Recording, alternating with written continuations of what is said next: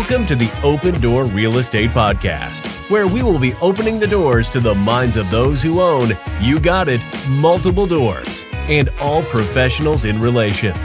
Today's podcast is brought to you by Barnett Capital, working with equity partners to create wealth through multifamily real estate. Let us do the work while you enjoy the returns.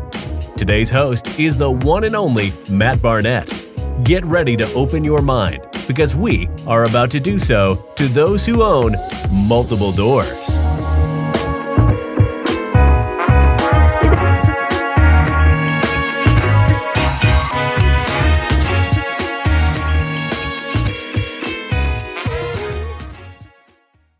All right, welcome to another episode of the Open Door Real Estate Podcast. Today we have an amazing guest, Mr. Jeff Holst. Jeff, thank you for being on here. How's the quarantine life treating you? Well, first of all, thanks for having me on. I appreciate that. But it's okay. I mean, I don't like not getting out. I'm very social. Most of what I do these days is just networking and meeting with people. So it's a little bit hard to do that. But we've been keeping busy, so it's all right. That's perfect. And I mean, that's a good thing. So for those who are listening or watching that may not have had the pleasure to meet Jeff yet, Jeff is a recovering attorney who spends his time as full-time real estate investor. His story of overcoming adversity and prospering in the face of uncertainty makes him the perfect speaker for us today, which we're also going to jump into your amazing speech at Jamie's meetup as well. Jeff has gone from riches to rags and back. He currently owns over 240 residential units and multiple commercial properties. He is married and travels extensively. And I'm going to add in there a professional old-fashioned maker. Well, I don't know if I'd go quite that far, but I have made myself quite a few bourbon old-fashions. So let me throw this at you before we jump into real estate. If old-fashioned didn't exist, what would you drink? Probably just straight bourbon. Easy enough. So let's go all the way back to the beginning here. Tell us you have an amazing story, first of all. So tell us that story, and then how it led into how you got into real estate. Sure. So, I started out practicing law. So I went to law school back in the early 2000s, 2005, 2006. And I started out doing bankruptcy work, and it turns out that that was super lucrative in 2008, 9, right? In that range. So, I mean, it worked out pretty well. In fact, 2008 was a really great year for us financially. We're doing pretty awesome.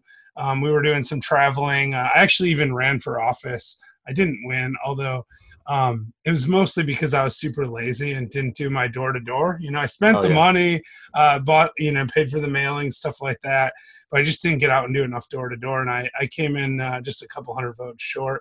That was for a little township office kind of thing.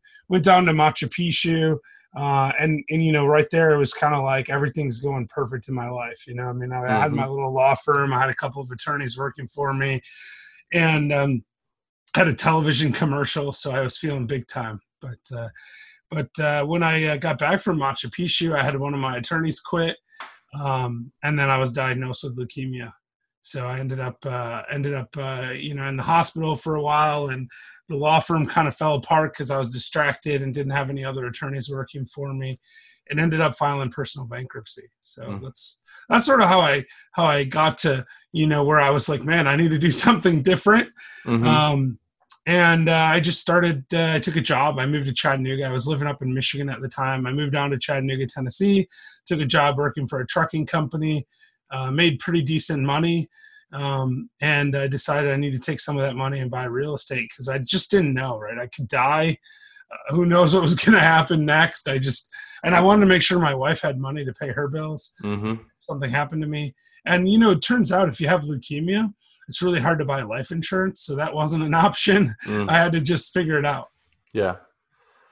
And then how did you end up? So obviously you started buying real estate, but there's a gap there. You did some traveling. Well, yeah, I mean, I've always been a traveler. So, when we were kids, we did a lot of traveling, with the family, but it was all domestic. We'd get a motorhome, go out west, stuff like that. So I always loved to travel. In fact, when I was in high school and right after high school, I did a ton of road trips around the U.S. I've been to all 50 U.S. states. Wow. Drove to most of them, obviously not to Hawaii. I never drove to Alaska either, which is a sore spot. I'd like to drive up there. That'd be pretty cool. But we went to Alaska a few years ago, and it was just an amazing place. But anyway, so I did a lot of that as a young person. And then in 99, I did a little bit of backpacking in Europe.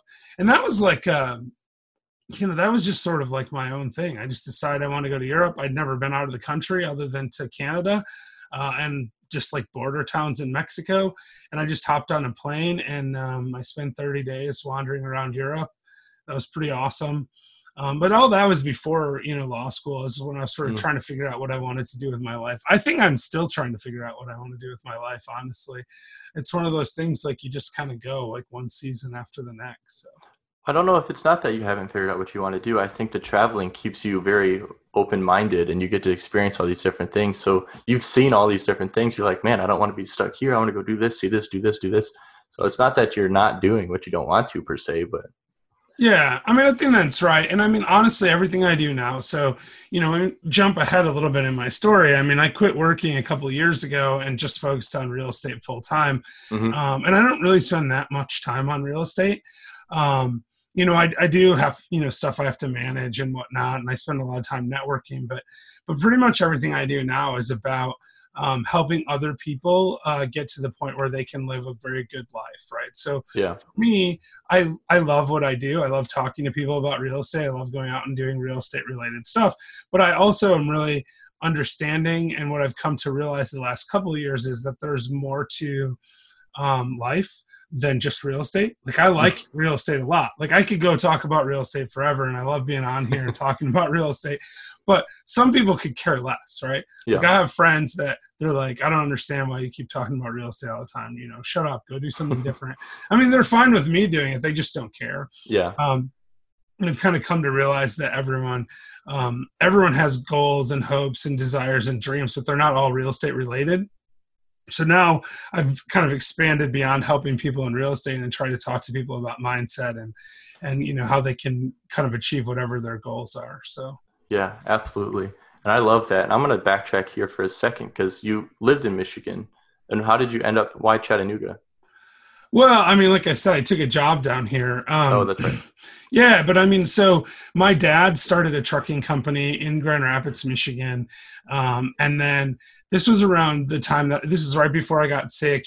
They were doing freight for Ford and GM and quite a bit of GM stuff. And GM filed bankruptcy in 2008. The company that he was associated with decided they didn't want to do GM freight anymore. They thought it was too risky. So he reassociated with a company out of Chattanooga, and he moved his business down here. A couple of years later, after I was sick and bankrupt, and him bugging me for 2 years to come work for him, I finally relented and went and worked for him. I don't recommend working for family. It worked out good for me, but it's tough. I told him I would do 2 years. I ended up working there 6.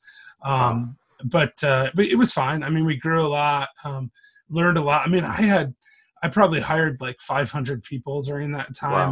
Wow. There's a lot of turnover in trucking, so, it was yeah. like we had about 100 truck drivers and then we had about 20 office staff. When we ended up leaving that business, that's where we were at. He sold out. I didn't own it, so I didn't get like the giant payday or anything, but I got 6 months severance, so it could have been worse. Oh yeah. And they offered me an option to go and work somewhere else, but for the company that bought them out. But I just didn't want to be in that world. I didn't want to work for anyone anymore. So I just quit at that point. Yeah. And when you made that transition into real estate, I'm assuming you started off with single family, right? I did. So my first deal was a little condo actually up in Michigan. I was living in Chattanooga at the time.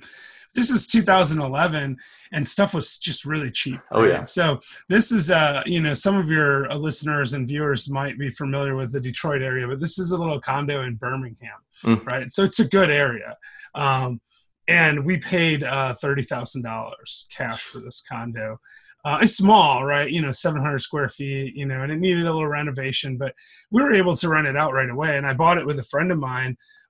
We just sort of split it and we paid cash for it, right? So it was like Wow. $15,000 each. We still own it. It's clearly worth a lot more than that now. I would say Birmingham's such a nice area too. Yeah, It's it's pretty 30,000 nice, blows my yeah. mind.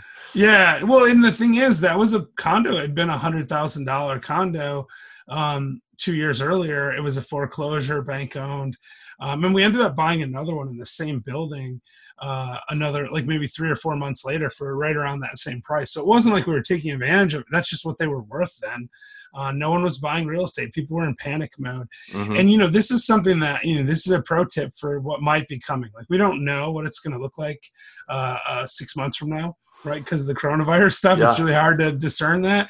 But if people are in panic mode, that's where opportunity comes. Mm-hmm. When people aren't buying, that's when you really want to be looking for opportunity. Yeah, absolutely. And sometimes the markets, the coronavirus may not have an impact, but the way people react to it is what creates all this. Yeah, so we'll see, right? I mean, if this thing wraps up, in 2, 3, 4 weeks, a month and a half, I don't know. It might be that the economy recovers fairly quickly and people are optimistic and happy because, a lot of this is consumer sentiment, right? If people are afraid to buy houses and investors are afraid to invest, then, the stuff goes down. It's supply and demand. It's that simple, literally. So. Yeah, absolutely. And then how did you end up? So I'm assuming when you started off in the single family, it was just kind of like you were dabbling, getting rental properties, maybe duplex, triplex here and there. What was your first like legit multifamily property, and how did you make that transition? Listen, I did all single family and small like duplexes and stuff like that until 2017. So for quite a while, like 7 years, right? Yeah. Late 2017, might even been 2018. So I quit working in March of, I guess it's 17. So it's been 3 years now. It's crazy. So it's weird because when I quit, I was like, oh, I think I'll figure something out later. I'm going to just not work for 6 months and see what happens. Yep. And I didn't really I had we had probably, 60, 70 units of single family and small multis at that time. And we just, we were fine. We didn't really need to work. So it was kind of like, I don't have to do anything. But after about a month, I was getting bored. So we got into doing a little syndication. So we started raising money for bigger deals. And we didn't even start with multifamily then. Like the first deal that I put together was an office building. I wouldn't necessarily recommend that in today's market, but we still own it. It's still cash flowing. The people are paying their rent, so it could be worse. But yeah, it's not a market I would jump into right now because of the coronavirus stuff. And then the next deal we did was a strip mall. So we got into commercial stuff. And that was partly because we were looking at apartment complexes at that point and going, wow, they're kind of high. And also, we just didn't see the opportunity for bigger deals. At that same time that we were doing that, I decided I wanted to get into apartments. So my friend and business partner up in Michigan and I started looking for things that were, in the $1 million range, right? So, 15 to 25 units, something like that, because we figured we could put the 20% down and we could go buy one of these ourselves. Yep. So we started looking for those. And then I started looking also down in Chattanooga. My dad was getting a little antsy also, right? Because he had sold his company. So we started looking for something to do down here. And in October of 17, we bought a 12 unit down in Chattanooga area.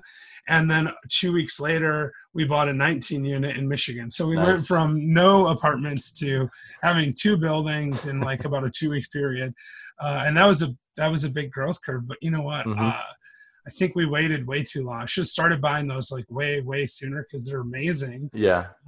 We just refinanced that first 12 unit we bought in February, pulled out more than we put for the down payment. Nice. We still own it. It still cash flows.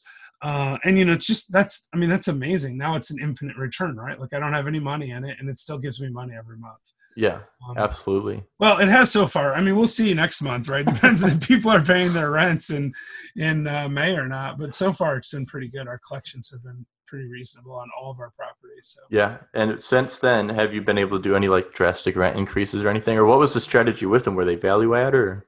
yeah, so the 12 unit and the 19 unit both were below market rents when we bought them. So we've raised the rents significantly. I'd say, it's been 2.5 years. Rents are up a couple $100 a unit on those. Nice. The 12 unit about 175 average, and the 19 unit just over 200 average. So Nice. And and then we did put in some renovation to do that. I mean, it wasn't just straight, we're going to raise the rent. Yeah. Our strategy has been to, as we do turns, renovate the units and then get the higher rent and renovate them out of cash flow for the most part. So, yeah. And then obviously the portfolio is big enough now to where this might be a stupid question, but are you third-party property management, or do you still manage a lot on your own? Or? Yeah, so the stuff up in Michigan is actually managed by my partner up there. He has a property management company in Southfield, and so he handles those. The stuff down here, actually my partner on Old Fashioned Real Estate, the show that we do, you'd asked about the old fashions, right? So we drink, we just get drunk and talk about real estate on YouTube, but that my partner in that show and in that business has a property management company in Chattanooga. So he manages the stuff that we own together. The stuff that I own with my dad and a little bit of stuff I own with my partner out of Michigan down here, I actually manage myself. So I manage about, I manage about 10 units. The 12 unit, we put a sort of, I have a maintenance guy that manages it for me. Like, he lives nearby. It's about 20-30 minutes from my house. And I don't really relish the idea of having to go over there all the time. And he lives nearby. So I let him handle a lot of that. So, yeah. And just for the sake of those listening, I always love asking this question, when you do manage some on your own, just one horror story. Well, so step back for 1 second. The reason I like managing property is so I remember what the property managers do, right? So here's a horror story for you that I'm going through literally right now. So I have a duplex. There's actually the first property I bought in Chattanooga. I still manage it. I own it 50-50 with my dad. And when I bought it, it was in really rough shape. And we renovated one side completely. The other side had tenants in it that were paying weekly. Right, which is a big, I wouldn't even accept it now. Yeah. So I had these tenants, they're paying weekly. And they've paid pretty consistently now for 3 years. But like in the fall, one of the tenants, the wife died, right? She had to have open heart surgery and died on the table. So I felt really bad for them. Yeah. Cause they're nice people. I mean, they always are just a little bit behind, or, maybe they just caught up, but they were clearly trying. They weren't, the cleanest people. We've had issues, with like having to say, hey, you got to clean this up. You can't have trash all over the place, stuff like that. But they were nice people. And, so after she died, they lost her disability check and they got a little bit further behind, and I was trying to work with them. And I went to Africa last month. I was February. I was the whole month of February and part of March in Africa, and they pay weekly, right? So they were supposed to pay this guy that that collects my rents when I'm gone, and they didn't pay him. So they were a little behind, and then they didn't pay in February, and I got back in March, and they're like, oh yeah, I got money for you. I'm going to pay some money. Never gave me any money, right? And so I'm like, geez, I don't know what to do because I feel bad. They've been there a long time, and this is why I'm a bad property manager and why I should have third-party management. Yeah. So I'm trying to deal with this, and I'm calling the guy. He's not answering. So I go over and I knock on the door, and his son answers, and he's like, oh yeah, my dad moved in with his girlfriend. Now, his son actually was never on the lease, and I'm like, well, he hasn't paid rent in 3 months, so you're going to have to get out. And he's like, oh, my girlfriend's got this great job, and how these things go, right? Yeah. So anyway, I'm trying to work with them a little bit, and I think they gave me like $200, right? Like not very much, right? They're way, way behind, like 3,000 behind. And I'm like, you know what, this is not going to work. Like you guys got to get out. So I'm getting ready to file eviction, and then coronavirus. Of course. So now So now I'm like, man, this is really bad. So I go over there and I'm like, I'm going to just see if I can maybe give them cash for keys or something, just pay them to get out. Because I can't just have this vacant unit that doesn't pay forever. Yeah. So I get over there and I knock on the door and this guy answers and I don't know who he is. And I'm like, hey, who are you? And he's like, oh, I'm whatever. And I'm like, okay, well, you know, who are you and why are you here? He's like, well, I'm friends with so-and-so, another person I never heard of. And I'm like, okay, well, who's that? And they're like, oh, well, you know, he's paying rent to the owner. And I'm like, nope, not paying rent to me. He's not paying. If he was paying rent to me, that'd be great. But like, he's not. So I've never talked. Well, I've been paying rent to so-and-so. And I'm like, well, I don't know who so-and-so is. But this is my place, right? Like you have to get out. Still there. So we'll see what happens. Can't evict anyone right now. They're not doing ejections. And these people, no idea who they are. Lost complete contact with my tenant, also with my tenant's children. And then just last weekend, somebody OD'd in the property. And, you know, again, people I don't know who they are. I have no idea why they're living there. And I can't kick out because they're not doing that sort of thing in Chattanooga right now. So that's my horror story. We'll see how it resolves. Give me a call in a couple of months and maybe I'll have my property back. So yeah, and for those listening, I promise that's a rarity. The majority of your tenants probably pay on time and do what they're supposed to. They do, yeah. And you know what the lesson here is? Don't let stuff slide. You know, the problem, this is my fault. Like, I mean, these people, it's bad, right? But what happened is I let these people slide way too long because I felt bad. Legitimately, I mean, it's not their fault. Their mom and wife died, right? I mean, that's a bad thing, and I don't want to be insensitive to that, especially now with all the suffering going around. And you know, people are losing their jobs and stuff. I'm working with all those people, right? Like I really am, and we do even instructing our property managers to work with people if they have legitimate job losses from coronavirus or whatever. Yeah, But you also have to recognize that if people are in a pattern of paying late and then they start falling behind, they're probably never catching up. Yeah. And they're going to get desperate. You know, this is what I think happened here is my tenant got a couple $1,000s behind and thought, screw this, I'm out of here. Rather than try to catch it up, I'm going to go live with someone else. I'm going to go live somewhere else. And then just ghosted me, right? Now, and in fairness, another problem is I didn't screen this person because they were an inherited tenant, right? It wasn't someone I brought in. They were already there. So I have limited information about, you know, them other than that, you know, I kind of know where they work, but this person's changed jobs a lot. So maybe doesn't even work there anymore. I don't even care about collecting the past due money at this point though. I just want them out. Like, I want to get the property safe and secure because this person that OD'd is not there anymore. Apparently they're in the hospital and recovering, which is better than the alternative. Yeah, of course.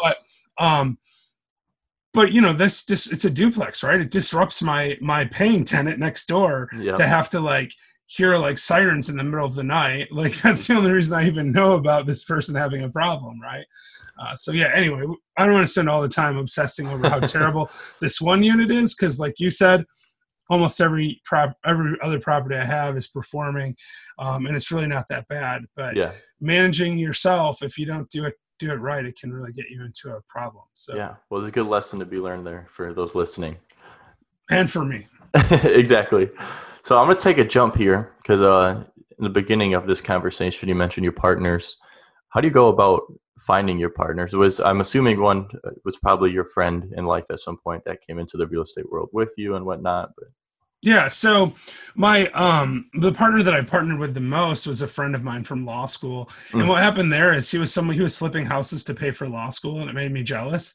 And so I thought, I got to learn this. I got to learn what he's doing. I never really did get good at flipping. I've never really liked flipping, but you can make money doing it, but it's a job, and I like to, I like to just cash flow.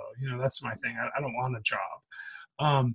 But every once in a while, we still do a flip. But anyway, so I met him from that, and we were really good friends. And actually, when I got sick and couldn't practice law, he covered a lot of cases for me for free, wouldn't take money, and really helped me out a lot. So when I did get to the position where I could start investing, I called him and I said, listen, I want to do some deals. I have a little bit of cash saved up. Keep an eye out for me. And then he found that condo in Birmingham, and, you know, the rest is history. We went from there to where we have, you know, quite a few units. In fact, I would say I think I have about 150 units with him. So that's amazing. Yeah. And how about and that's Travis, right? Yeah, Travis. Yep. And how about your partner on the show with you? Yeah, so Brian, so the funny thing with Brian is his last name is Leverage, which is pretty awesome for a real estate investor.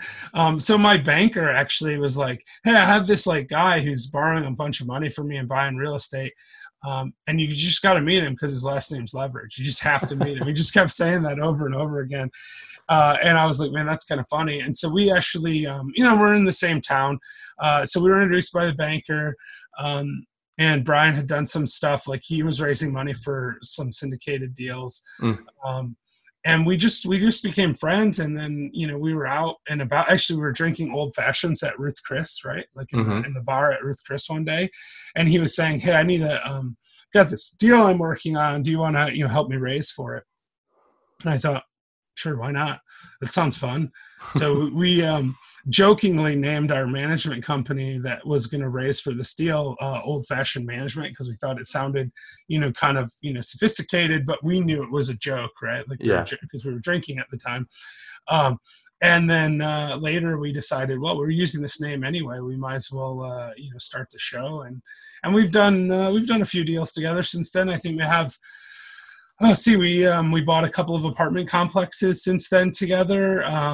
One that we raised for, one that we just bought ourselves. It's a little 16 units, kind of near my 12 unit. Yeah. And then we did a couple of commercial buildings together, and we've done a couple of flips together. So that's been really great. And that's other partners that I've had. It's just been, you know, if you're going to find a partner, it's got to be someone you like, and it's got to be someone you trust. And then you got to write everything down. You know, you have an agreement that's really clear. And that's true, especially true with people that are friends with yours, right? Yeah. Because, you know, that relationship is important too. So like Travis and I, we've been partners a long time, but it doesn't mean we always agree on everything, right? Like, and we, you know, I'm pretty easygoing, but like, you know, I have opinions about stuff, and sometimes his opinion's different than mine. And it's the same thing with Brian, or, you know, even my new partner, it's not even real estate related. I mean, if you're starting a business that's, and I've done a couple, like I had a computer business with a high school friend of mine for a while. Didn't work out well, but we had an agreement. And so we're both okay. And we're still friends, right? Like the computer business isn't around anymore. Yeah, but we're friends. And that was more important to me. You know, I wish I hadn't lost the money. That would have been better, but whatever. So, but you didn't lose the friendship. So at the end of the day, I mean, the money's important, but you know, finding good friends, it's tough. Like the guy I had the computer business with, he went on a ton of road trips with me in high school. Like, you know, we have that kind of history. You know, you don't want to lose that friendship. Yeah, no, absolutely. And let's talk about, you know, buying compared to obviously this market. We don't know what's going to happen in the next month or so. And I know this answer because we spoke about it, but a little bit. But are you still purchasing in this market? And if not, like, what's your strategy? So I did buy that 16 unit apartment complex about the second week of March, right? So that was after, you know, this stuff had sort of evolved. I don't know if I would buy it today though, right? Like, knowing what I know now, a month after buying it, we've owned it just over a month now. It's fine. It's cash flowing. Everything's good. We're paying the bills. You know, we have cash. We're doing renovation. We're following the plan because that's a value add deal. Yeah. But I might wait. You know, I certainly wouldn't put anything like that under contract right now unless it was a really, really good deal. So like Travis just bought some properties that were stupid cheap, right? Like a 32 unit for a couple $100,000. I think I've seen that on Facebook. Yeah. So you buy a 32 unit for $200,000. Yeah, that makes sense to me, right? Like I'm in on that deal. Like I told Travis, you want me in on that deal? I'll be in on it. I'm not right this minute, but I would, like, if the next one comes around, I would do that because that's crazy cheap. But going out and like, and buying, you know, slight value add, you know, market-based deals right now that are financeable, in the multifamily world, I'd be careful because we don't know what the market's going to look like in 6 months. It's like Neil Bawa said in a coronavirus update, like the early part of March. He said, right now it's like looking into a black hole, like we just don't know, like anything could happen. And so it's just not sensible to be, he was talking about distributions to his investors. He's saying we need to hold cash right now. We can't distribute. But I think that applies to distributions, but I think it also applies to purchasing right now. And I know a lot of people are like, oh, opportunity, like we got to keep moving, like especially flippers. They think that there's like the time value of money and they got to keep buying. But I think that's risky right now. You don't know if you're going to be able to refinance, and you don't want to be getting stuck with stuff. 2 months from now, we're going to have a lot more clarity. I put a 90-day pause on new acquisitions like that. Even that apartment complex, when I was going to close on it with Brian, we talked about it and we're like, should we close? We were already hard on earnest money. We might've been able to wiggle out of that because everything that was going on. And we had it under contract for a long time and had a plan all built out and had the financing ready. We'd spent our money on appraisals. And it was a really good deal. Based on our metrics from a few months ago, and we'll see if it was a good deal now. We figured we could weather it. It was small, right? So I think our loan's like $700,000 on it, right? The payment's such that we can probably survive it no matter what. I'm waiting right now. Yeah, I mean, when you underwrite these things, I'm sure you did plenty of stress tests, or whoever underwrites your deals did the stress test. It's just a risk assessment for maybe worst case scenario when things like this happen that you're unaware of. Right. But the worst case scenario when we stress test is like 25 or 30% vacancy, economic vacancy. That's what we always we were stress testing stuff towards. We weren't stress testing towards what happens if all of your tenants lose their job in the same week. Right. Like I never considered that as a possibility because they don't all work at the same place. They all do various different things. Now it turns out like our tenants haven't all lost their jobs, so it isn't gotten that bad, right? But it's very possible that if this goes on for 2-3 more months, that 50% or 60% of people won't be paying. And I didn't anticipate. I mean, we've never experienced anything like that ever. Nobody has. The Great Depression. Not everyone lost their jobs in the same week, right? Like that stuff happened fast. The stock market collapsed quick in the Great Depression, but the jobs went away over time. They didn't go away in one day, right? And it is what it is. We're still doing well. I mean, we're still paying our bills. We're still collections actually for March were great. April's been good. I mean, we're right on schedule. Or actually, in some of our properties, it's even stronger than it was in March. And maybe that's because we're more on top of it now because we're worried about it, right? But it's going really. I mean, it's been fine so far. So we'll see what happens. That's a good thing. So sure, your palms are still sweating a little bit here and there, but you know what? I think I've told you this before off camera, but I don't have bad days. I don't believe in bad days. My attitude is always positive, and that's a choice. I always look at it this way: good and bad stuff happens to everyone, and you just got to think about the good stuff and forget about the bad stuff because you minimize it, right? Like if something's happening, address it. Don't ignore it completely, but don't stress on it either, right? Like just make the course corrections you have to make, and focus on how you get to the positive thing. It's like I always think of it like a rocket ship. This is going to sound really weird, but like, I think like, like you just, rockets when they blast off, the hard part is getting started, right? That's the hard part. But once you're in motion, which, I think I'm already in motion, right? And not on everything in my life. And sometimes I still have to, I have to exert extreme effort to start a new business, to change my career, to go from being a bankruptcy attorney to get into real estate. That took effort. Lots of effort. But once you start doing it and you start on that path, it gets easier, but that doesn't mean that you're pointed exactly in the right direction. You might take off and get to orbit, but now you have to get to the space station. So you've got to make these little mini burns to get to where you need to go. So that's how I look at it. And sometimes you get way, way off of course, and you need to, turn your engines on and go full blast for a little while. And other times it's just like, a little puff of air and you're right back on the right you know. Yep. So that's how I think of it. You just make these little adjustments and just try to get to where you want to be. And that's how you have to look at your whole life, you know, not just your real estate investing, but if you minimize the bad and then, you know, point yourself towards your goals, you eventually get there. Yeah, absolutely. And since we're on this topic, this is usually the part of the podcast where I have, you know, when I started this, it was supposed to be rapid fire questions, and then it just turned into 3 questions that aren't personal, but are made to get personal answers out of you, which are really not that deep. It's simple. Like, first one's, what's the best advice you've ever received? That's a great question. So much good advice in the world, but the one that made the most impact on me is something I read in Richard Branson's book, Screw It, Let's Do It, or something like that.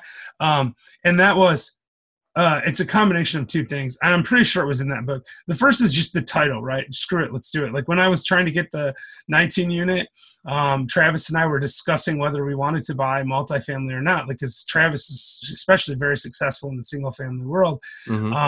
And we were looking at it and we're like, we're not sure if it's a good deal or not, because you don't know what you don't know. And I just said, I was reading that book at the time. I said, screw it, let's just do it. Right. Like, and that's great advice. Like sometimes you just got to do it. And sort of companion to that advice is that the difference between successful people and unsuccessful people is that successful people take action without all the possible knowledge and information. So like what that means is, you know, you do need to research, you do need to learn, but you can't learn everything. If you sit around and try to learn every single thing, you never get anything done.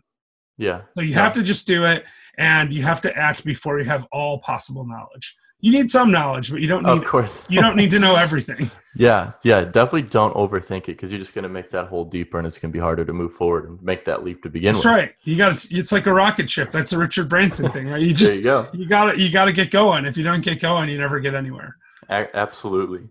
And this one, I try to change up the questions, but I love the answers from this one. So I've used it every single time. 3 people, dead or alive, that you would like to sit down and have dinner with. Okay. Matt Barnett. Okay, no, seriously. No, we've already done that. It was good. No, all right. So serious answer. Off the top of my head, and I'm sure I'm going to regret this later because I haven't thought this question out, but Michael Crichton, the science fiction author, because he made a huge impact on my life personally. He wrote this book called Travels. It's his autobiography. It's really crazy. There's some weird stuff in there, but he's also did really crazy things, including climb Mount Kilimanjaro, which is where I got the idea to climb Mount Kilimanjaro, which was awesome, and you guys should try it, but it was also terrible and super hard. I did that when I was in for your listeners, I know you know this, but I climbed Mount Kilimanjaro actually in February of 2020, so just a few months ago. In fact, today, it was 2 months ago today that I summited Kilimanjaro. So, and that was really, really great. And so Crichton would definitely be on the list. Fascinating guy. The only guy to have the #1 TV show, the #1 movie, and the #1 book at the same time. Wow. Yeah. So he's the author of, Jurassic Park and all that stuff. Yeah. So that's where I know him from. Okay. Yeah. And he also is the creator of the TV show ER. And he was a Harvard-trained medical doctor. I mean, he has a fascinating life, like very, very interesting life. But dead, so I would rather not be him right now. I mean, I would have liked to have lived his life, but I'd also prefer to be alive. So, so there's a trade-off, right? So 3 people, right? Ben Franklin. Ooh. I would like to meet Ben Franklin because Ben Franklin is just, I mean, first of all, like, a true Renaissance man, right? Like he's the guy that, like, he's a printer, found one of the founding fathers of this country. But he also, Ben Franklin was known in the United States for being very well-groomed. He always wore a suit. He was super prim and proper. And then when Jefferson asked him to be the ambassador to Paris, right? During the War of 1812, or no, essentially during the Revolutionary War, right? Like I think it was like, it was like not during the Revolutionary War, but it was between the Revolutionary War and the War of 1812. Franklin goes to Paris, and because he is so smart, he becomes like a Davy Crockett character in Paris. He puts on a coonskin hat. He wears like handmade leather clothes, and he gets drunk all the time, stays up late, sleeps in every day. This is a guy that's famous for saying, early to bed, early to rise, makes you healthy, wealthy, and wise. He goes to Paris and he does the exact opposite of his own advice because much like, like somebody like Grant Cardone, he knew that he needed to make an impression, right? Yeah. Grant Cardone just yesterday put out this video saying he was going bankrupt. I don't know if you saw this. Yeah, right? he's sitting in his office there. Yeah, and then he said the next day, or 2 days ago, he said that, and then the next day he said, actually, that was just a marketing thing. Like, I'm really not. I just wanted to get everyone's attention. This is what Ben Franklin was doing in Paris in like 1803. And the idea that someone could come up with something that crazy after being, and oh man, his book is like really good. His autobiography, it's a little hard to read because the language is, old English is harder to read than modern English for us, right? Yeah. But I mean, it's just chock full of really great stuff. So I'd like to meet him. And I need a third person, and I bet a lot of people pick like religious people like Jesus or something. Nobody has once. No. Well, then I should pick Jesus because like that would be amazing. But you know what? Actually, that would be really intimidating, I'm sure. So I'm going to pick, instead, I'm going to pick Paul, the Apostle Paul, because the thing about Paul is he persecuted Christians and then had this conversion thing where he decided to like go out and preach. And then he did that until he was killed, right? Like to have that level of faith in somebody that you never met personally, because he persecuted people that were following this religion. He's on the road. He has this vision, and whatever that impact was, it was so significant to him that he completely changed his life around in 1 second. And then he went the exact opposite, right to the point where he didn't care that, people persecuted him. And I think like if you can have that kind of belief in what you're doing, I want to meet someone with that kind of faith. Seriously, that's pure dedication and faith right there. Yeah, and I mean, that applies to people not just from a religious perspective. No, but of course. People that make those kind of insane judgments. Elon Musk's another one, so that's my bonus person. Like, this is a guy who risked his personal fortune. In his 20s, he made $100 million selling out of PayPal, right? And he could have quit working, and instead, he nearly bankrupted himself, starting not one, but two world-changing companies at the same time. He's going to go to space and build rocket ships and then also build a brand new car company, something that hadn't been done in almost 100 years. Yeah. Right? And then he wants to build a car company that makes electric cars. Yep. I mean, come on. Like, now we know how that turned out. It worked out okay for him, right? It was a rough start. He had to sell his, like, house. He had to sell his personal McLaren. Like, he had a McLaren. Like, he sold it, $1 million car, sold it to pay his payroll, right? That's where he was at. He had went from 100 million to flat broke. Like, to make those kind of decisions and have that mental fortitude to say, I don't care. I want to change the world. I want people to get to Mars. I want people to stop using fossil fuels. It doesn't matter if you agree with his goals or not. The point is he decided that those goals were more important than anything else, and he pursued them single-handedly, and that's super impressive. Yeah, and I could go on for that topic forever, the whole Elon Musk topic, so I'm not going to. But what I am going to do is this is shameless plug time. So, Old Fashioned Real Estate Show. Where can people find that? Last Life Ever. Find you, invest with you. Just meet you, talk to you. You do coaching, the whole 9 yards. Yeah, so I try not to do any of that stuff. I try just to hang out and have fun. But I love all of it, so I do it all, right? So Old Fashioned Real Estate is oldfashionedrealestate.com. So old and then fashioned ED. People sometimes drop the ED off, but or just youtube.com/Old Fashioned Real Estate, or just type in Old Fashioned Real Estate on YouTube. You'll find us. So that show, we just, like I said, we drink bourbon, old fashions, and talk about real estate. The episodes are the length of a single drink. So it's just Brian and I. We sit down, we have a drink. When we're done with the drink, the show's over. We usually film 2 or 3 at a time. So by the third one, we're a little tipsy, and that one's usually a silly episode, but it's a lot of fun. We've enjoyed it. So subscribe, like all of our videos, share them everywhere so that we can become famous. We're definitely not famous yet. That's that. Last Life Ever is my new thing. It's a podcast. We have 5 episodes out now. We actually released it March 16th. It's a weekly podcast, and we released it on the same day that Trump issued his 15 days to slow the spread, right? So first day of social distancing, we released a podcast. The timing honestly couldn't have been better for us, but it was very, very strange, right? Yeah. So we do the show live, so we knew what was happening when we released it, but we had been planning to release for 6 months, so we just thought, well, we have to do it. And I'm so glad we did, because if you go back and listen to our first episode, we're talking about everything that's going on. It's like a time capsule into how people felt a month ago. And each week it's a little bit different. And what we do there is we interview extraordinary people doing extraordinary things. It's just a pure it's not real estate related. It's just pure mindset.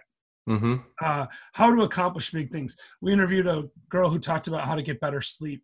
I mean, everyone's having trouble sleeping now with all this stuff going on, and that's like super awesome. Talked to a single mom who took her kids on a trip around the world and came back just before coronavirus. But she spent 5 months world schooling her kids. Wow. And she decided this in August and left in September. Like literally just like, you know what, I think I'm going to take my kids around the world, and just went. And that kind of mindset stuff is so amazing. Yeah. So those are the kinds of episodes that we've had. I mean, just people doing amazing and cool things. And so I love that show. And that's lastlifeever.com, or just Facebook us. We have this group on Facebook where we just talk about positive motivational stuff all day long. Last Life Ever. It's a closed group, but it's searchable. So, you know, if you search it and ask to join, we'll let you in. We just don't want negative people in there. So be positive and encouraging, and we'll be happy to have you there. So, and that's like, last life, right? Like you only live once kind of thing. It's like, that's the whole point of it, right? We've got one shot to live this life, and we need to do the best version possible. That's my climbing Kilimanjaro and like, you know, coming on shows and talking about stuff. As far as like the rest of it, I mean, if you want to find out more about me, just go to my personal website, jeffreyholst.com. And then you can find out about coaching and Last Life Ever and Old Fashioned Real Estate. It's all there. And if it's not, it should be. So if you find something about me that's not on that, then you should let me know, and we'll add it. Perfect. And for those that are listening and watching, all the links that you just mentioned, I will have in the description, no matter where they're at. They can click any of those links and take them directly to Appreciate anything. That. Thank you. Absolutely. So, and I meant to say congratulations from the start of climbing Mount Kilimanjaro. That's amazing. Oh, yeah. It was way harder than I thought. I mean, I'm like, you know, not super healthy. Like I'm not unhealthy really comparatively. Like my leukemia is controlled. I'm a little overweight, but I'm way less fat than I used to be. So like, I mean, I've made progress on both of those fronts, but like, you know, man, like 19,300 feet. It's crazy. Yeah. And, you know, my brother climbed with me till the last day and ended up in the hospital with acute mountain sickness. He spent 3 days in a hospital in Tanzania. So I had to climb a summit with just a couple of porters, and he was in the hospital.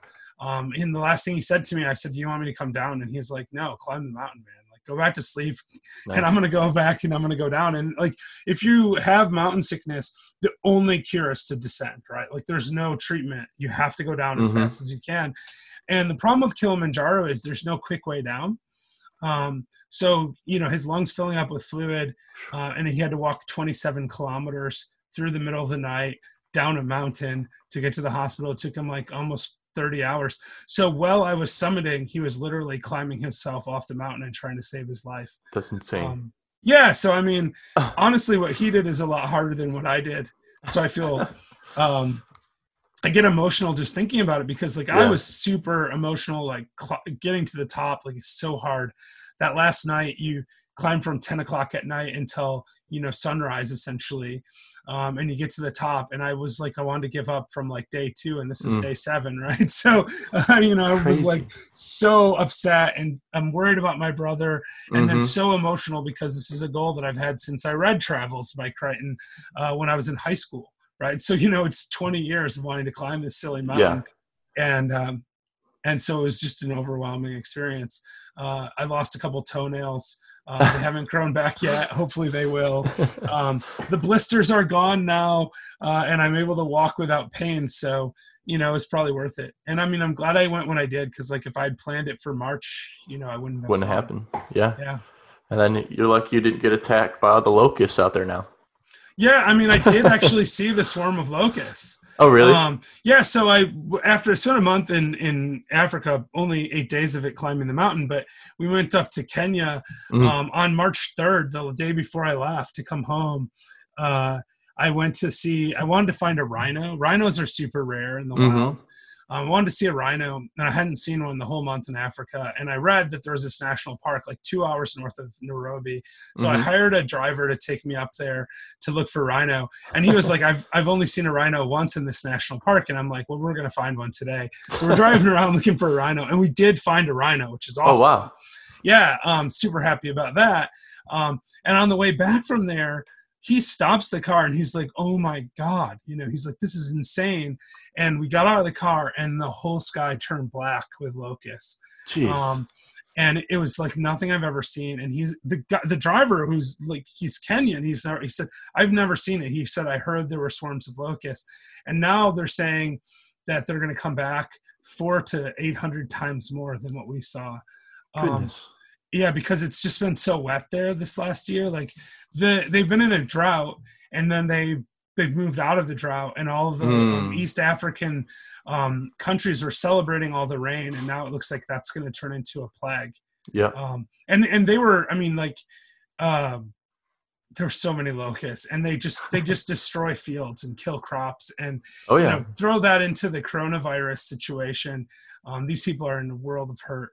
It's real bad. So, pray for the people of Africa, especially absolutely. East Africa, Tanzania, Kenya, Uganda. They're getting hit really hard. Mm-hmm.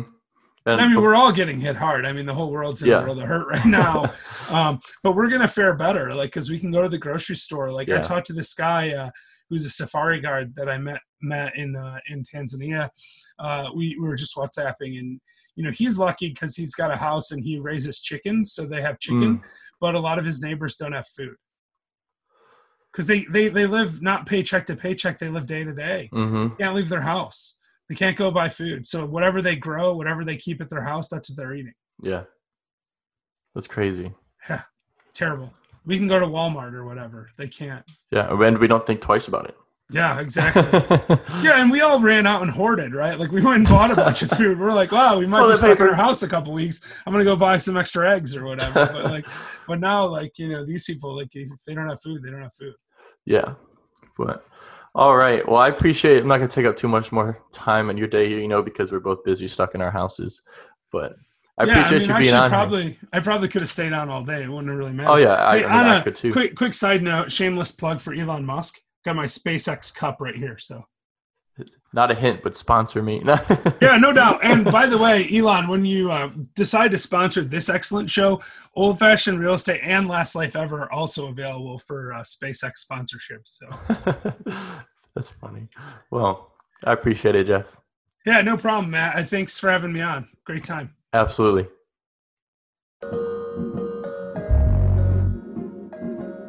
Thank you for listening to today's episode of the Open Door Real Estate Podcast, brought to you by Barnett Capital, where every Monday we will be opening the doors to the minds of those who own multiple doors. You can find all past and future podcasts at barnettcapitalco.com/podcast or facebook.com/Barnett Capital Co. Thanks for listening.